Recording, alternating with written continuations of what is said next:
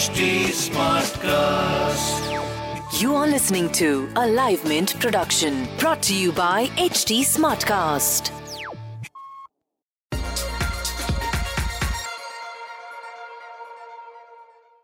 Hello and welcome to Mint. I am Nasreen Sultana and this is All Things Markets. As stock market investors are gearing up for LIC IPO announced by the Finance Minister in the budget, I am joined by Shyam Sundar Bhatt. He is the CIO of Exide Life Insurance to understand how the IPO may change the landscape of investor or the stock market. So Mr. Bhatt, welcome to the show.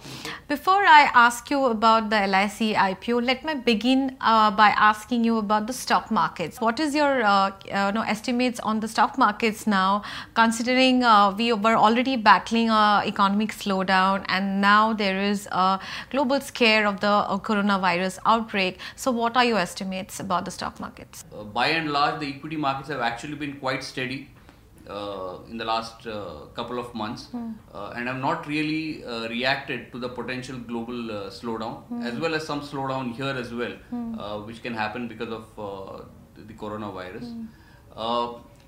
One of the reasons also could be that there is a view that you will have incremental liquidity stimulus in many of the large countries if it really spreads to other countries, and we have seen some instances of it spreading to countries beyond Asia as well recently.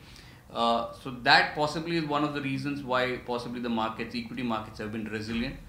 But that said, we do feel that there is a potential for some more downside in the market, particularly if the virus and its impact does not get controlled in the next month or so.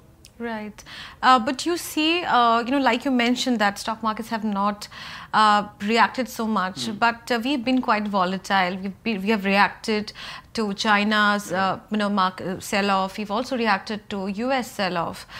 Do you see this volatility to continue, in the short term or probably by this year? So you are talking of the very recent sell-off? Yes. Yeah. So as I said, till the sell-off that we saw yesterday, till then actually the markets had not reacted. It's only yesterday that the markets really reacted, possibly because of the extent to which the virus is spreading beyond Asia as well. From the, if you have to break it into two parts, for the current quarter, we may not really see much of an impact as far as the Indian companies are concerned. Because of the Chinese New Year, what we gather is most of them had already stocked up inventory. It's a holiday period, right. And which will, from what we gather, might last them till March or so. The impact clearly will happen in the April to June quarter. Because even if things normalize in China, it will still take time for supplies to reach global customers, and therefore clearly there will be one quarter of disruption, the April to June quarter. Hopefully, it should not extend beyond that, because we do hope that the virus does get contained by then. Some of the industries clearly will be impacted more than the others. Pharmaceuticals clearly one of the sectors. We'll have agrochemicals being another sector. Consumer electronics could be a third sector. But when do you expect a real earnings revival, if at all you are expecting? So there would be whatever revival we see in FY21, for example, clearly will be far more of a genuine earnings revival, given that the tax cut will be in the base for most of the corporates who have availed of it. But I think the next couple of quarters clearly is going to be very critical, given particularly what we've seen, for example, in the budget. We are because the slowdown is not just industrial. So we know that the private sector capex has been very less. We've seen a slowdown in rural consumption and urban consumption as well from the consumer point of view. We might see some improvement in the rural consumption, given that the water levels are high after the monsoon and there is an expectation of a bumper Rabi harvest. So plus we will having clearly more of the government schemes reaching the ultimate beneficiaries in the rural side. So I think the rural demand clearly appears to have bottomed out, and we'll have some sectors, for example, the FMCG sector is one large sector, and even consumer durables, which can benefit from the revival in the rural demand. The urban demand, while some segment might get benefited or might use the option of lower tax and might spend more on consumer durables. But a large part of the urban demand, gets driven by sentiment. And the sentiment clearly in the last year has been clearly not good, to say the least. So coming to the big announcement in the budget was the LIC IPO. That was one pending announcement markets were waiting. But do you see, because you are from an insurance industry, and LIC being one of the big giant coming from the same industry, how do you see the industry changing after LIC getting listed? For multiple reasons. A, it's one of the biggest domestic institutional investor, buys a lot of funds which are there in the open market. That is A. And secondly, it's also a bigger insurance company. So how do you see it changing the landscape? Yes, so the LIC IPO announcement clearly was, I would say, it was a surprise. While there have been expectations for a long time. Last couple of years, off and on, we do hear that there might be a possibility. But clearly, a formal announcement, it was the first time.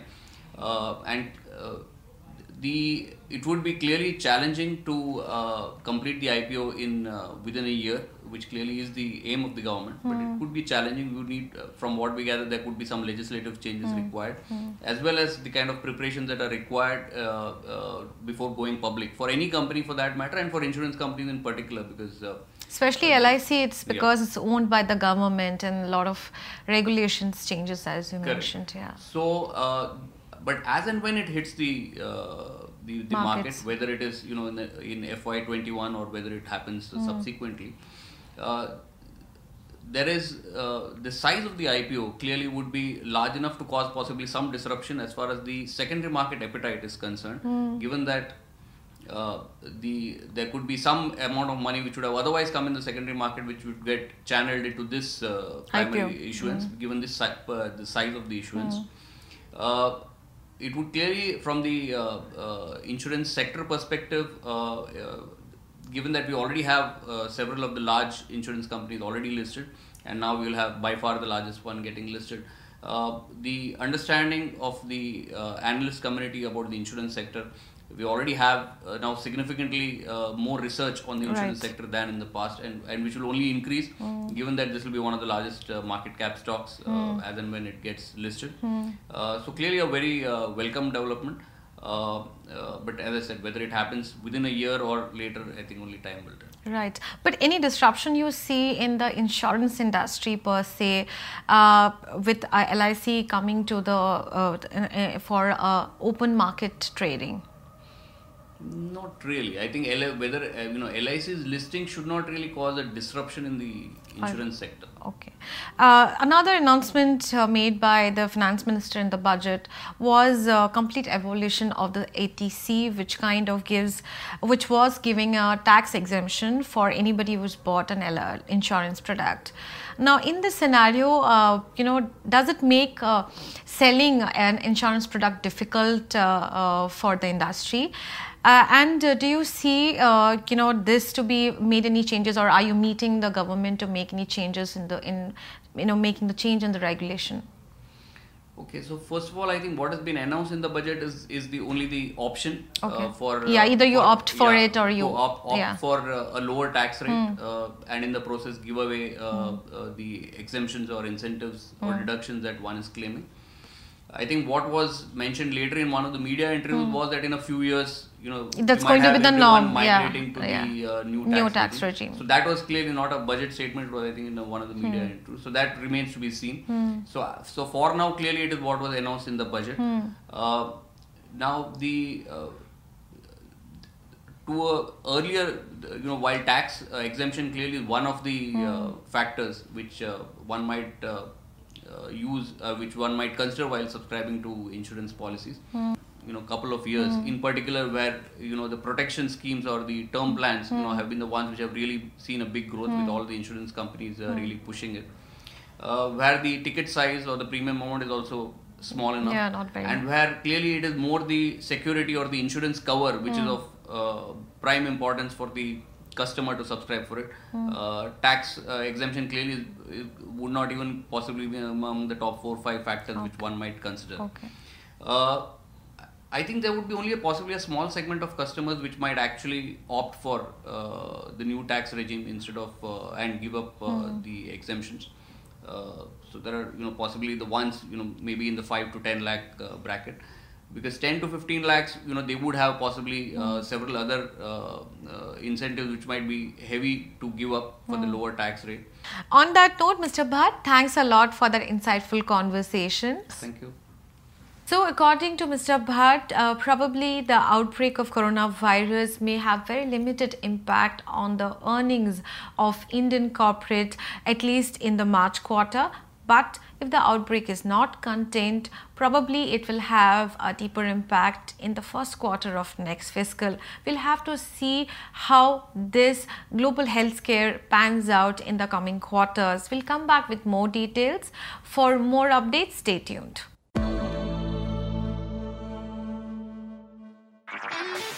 This was a Live Mint production brought to you by HT Smartcast. HT Smartcast.